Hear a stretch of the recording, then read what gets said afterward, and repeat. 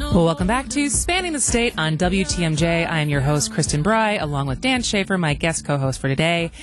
And when you think of the word lobbyist, what do you think of, Dan? I think of almost a cartoonish depiction of somebody in the shadows handing money to somebody in like a vacant parking lot or something like that. It's always a very negative connotation when you bring up the word lobbyist. It always has a negative connotation, and I think of probably not without reason. Big pharma and big oil, but do you think brewers? Do you think Quick Trip? Do you think Children's Hospital of Wisconsin? But joining us now to talk about who lobbies in Madison and how much they have been spending is Peter Cameron, who's the managing editor of the Badger Project. Welcome to the show, Peter. Hi, guys. Good to be here. So before we dive into who and how much, can you quickly, easily just summarize what lobbying is? Like, how does it work? It's communication with legislators and people in government to try and influence legislation and government action. It's a little bit more boring than what you think of as legalized bribery. Important to note, Wisconsin has very strict lobbying laws, so lobbyists cannot give anything of monetary value to the people they're lobbying, to legislators, to government officials, not even a cup of coffee. So that thing about, like the stereotype of an envelope of cash going under the door or whatever, that's illegal in Wisconsin. They can't do that. They cannot do that. So there is not wads of cash being shoved in our legislators' pockets. So this cartoonish depiction that I have in my mind of lobbyists pulling the strings and handing envelopes and making shading deals in parking garages, that's not how it works in Wisconsin? They can make, lobbyists can make campaign contributions, but they are restricted. So you or I can make a campaign contribution to any politician, any candidate at any time. Lobbyists can only do it during the campaign. So they can't do it in session, which could be considered a bribe. Maybe I'll give you a campaign contribution right now if you vote for this bill or give me this carve out or whatever. So they can do that. So let's not bury the lead. Looking at last year, which organizations spent the most money and how much did they spend? So the top lobbyist is probably not that big of a surprise to people that pay attention to these kind of things, but it's the WMC, the Wisconsin Manufacturers and Commerce. That's basically the Chamber of Commerce in Wisconsin, very powerful group. And let's see, I've got the list in front of me. They spent about $900,000, a little bit less than $900,000. They have tons of bills that they're interested in. So it's not that surprising that they're one of the top lobbyists, unlike, some other groups on this list. Yeah, this certainly seems like the state's largest business lobby being on the top of this list. I think you at the Badger Project, this is a list that you do regularly, right? So I think, in years past, they have topped this list as well, correct? Yeah, they're generally in the biggest spender, as are the next two, which is the Wisconsin Hospital Association and the Wisconsin Realtors Association. And those, again, these aren't one issue groups like the Milwaukee Brewers are. These are, they have tons of members and lots of different bills that they're trying to either promote or kill or get a little, some language in, a loophole, whatever it is. So there's just lots of intricacies for what they're trying to do. So, but in the top five is the Milwaukee Brewers, who spent last year just shy of $800,000. So as we just established, it's not wads of cash. It's into pockets. It's not bribery. It's only campaign donations during the campaign cycle. So when we say they're spending this much money, where does the money actually go to? What are they spending the money on when we think that? So the Brewers, you have to, if you're a lobbyist, you have to register with the state. The Brewers have currently 8 registered lobbyists, so that you're paying those people to. I mean, they need to go to committee meetings. They need to try and get in front of legislators and maybe probably the governor as well.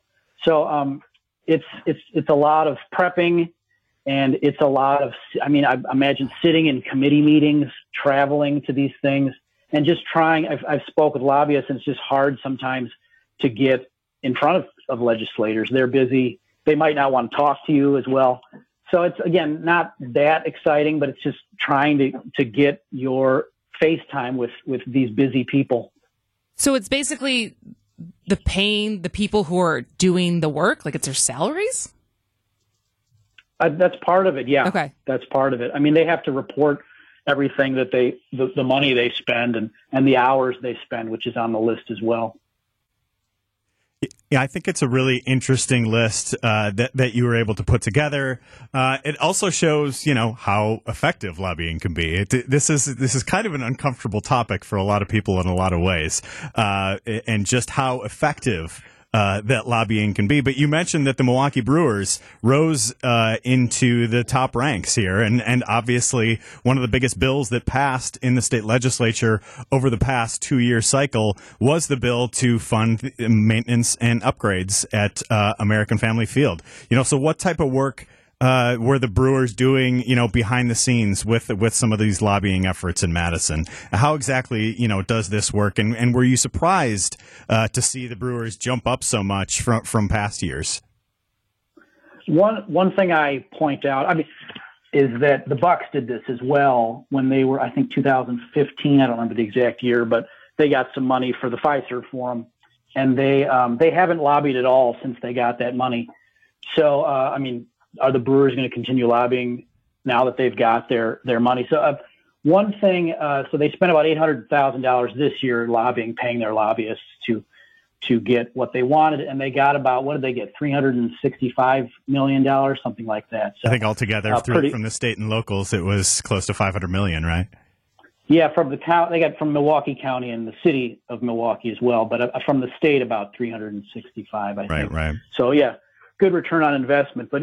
Again, as far as what they're doing, it's not that interesting. It's just getting in front of these legislators, negotiating, and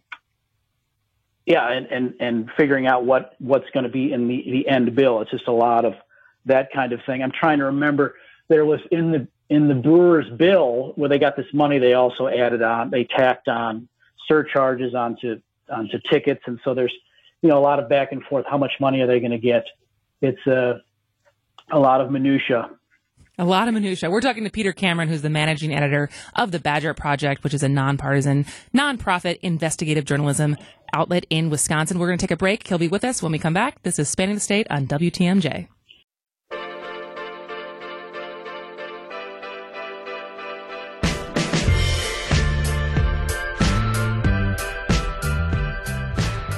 Welcome back to Spanning the State on WTMJ. I'm your host, Kristen Bry, along with Dan Schaefer, and we're talking to Peter Cameron, managing editor of the Badger Project, about the effectiveness of lobbying in Wisconsin. Now, Peter, we just outlined the story of a pretty good return on investment for the Milwaukee Brewers, who spent more than about $1.5 million over the past 9 years, ended up getting a lot of money from the state. Is there any other, in reporting on this, was there any other through lines you saw that the return on investment was similar as far as how much money was spent by any of these organizations and what they got out of it?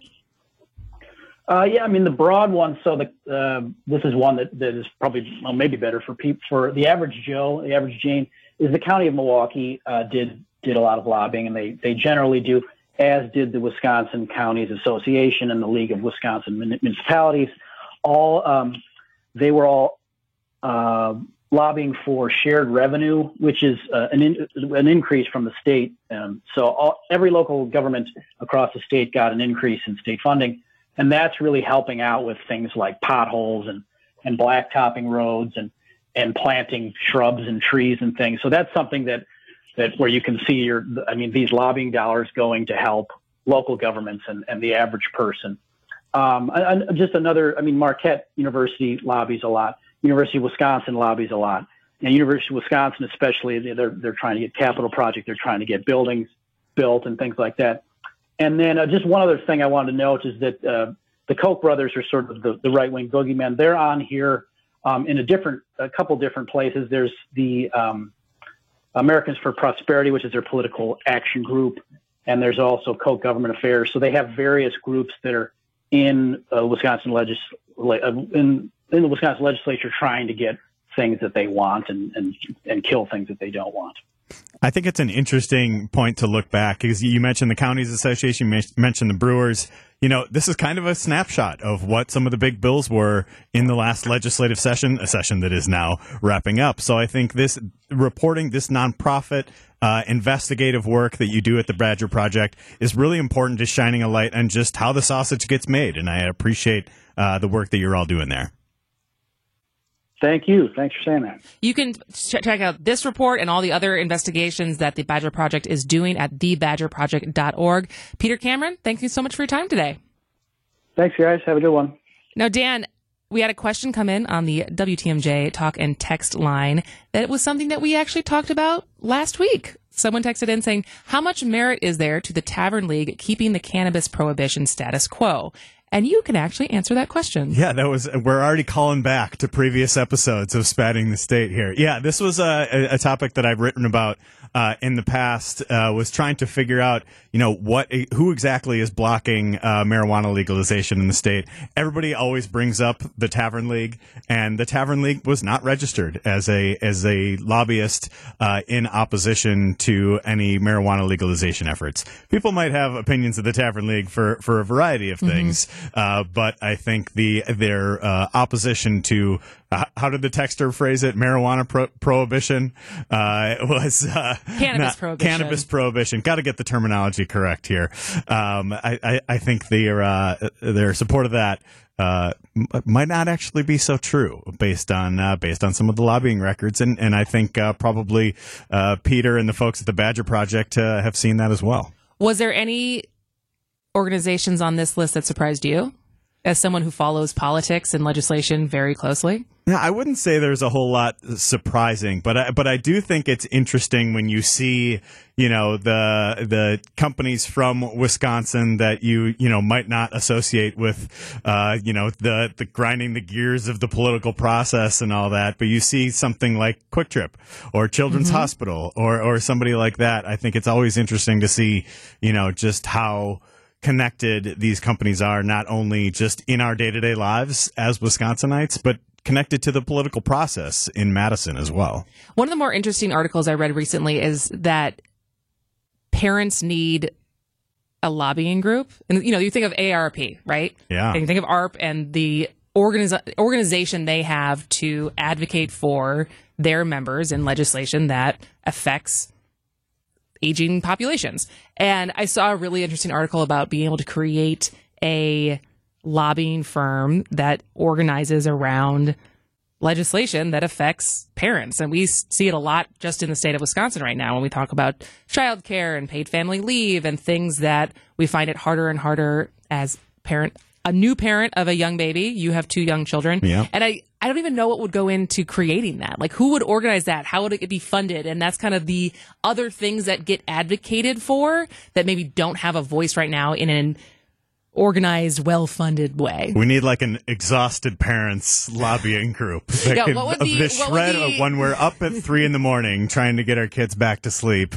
What type of issues speak to that demographic? What's the fun acronym we could come up with for that group? And the fun ways like bills get that into Washington and that are always an acronym for the Save Dairy Act or something like that actually spells out dairy. Yeah, there's always TMI with those. Too many acronyms. Exactly. Yeah. All right. Well, coming up on Spanning the State, Wisconsin women pilots of the past and the future. I am Kristen Bry. He is Dan Schaefer. Citing Unlimited News Time is 1:30. ABC News and local headlines are next.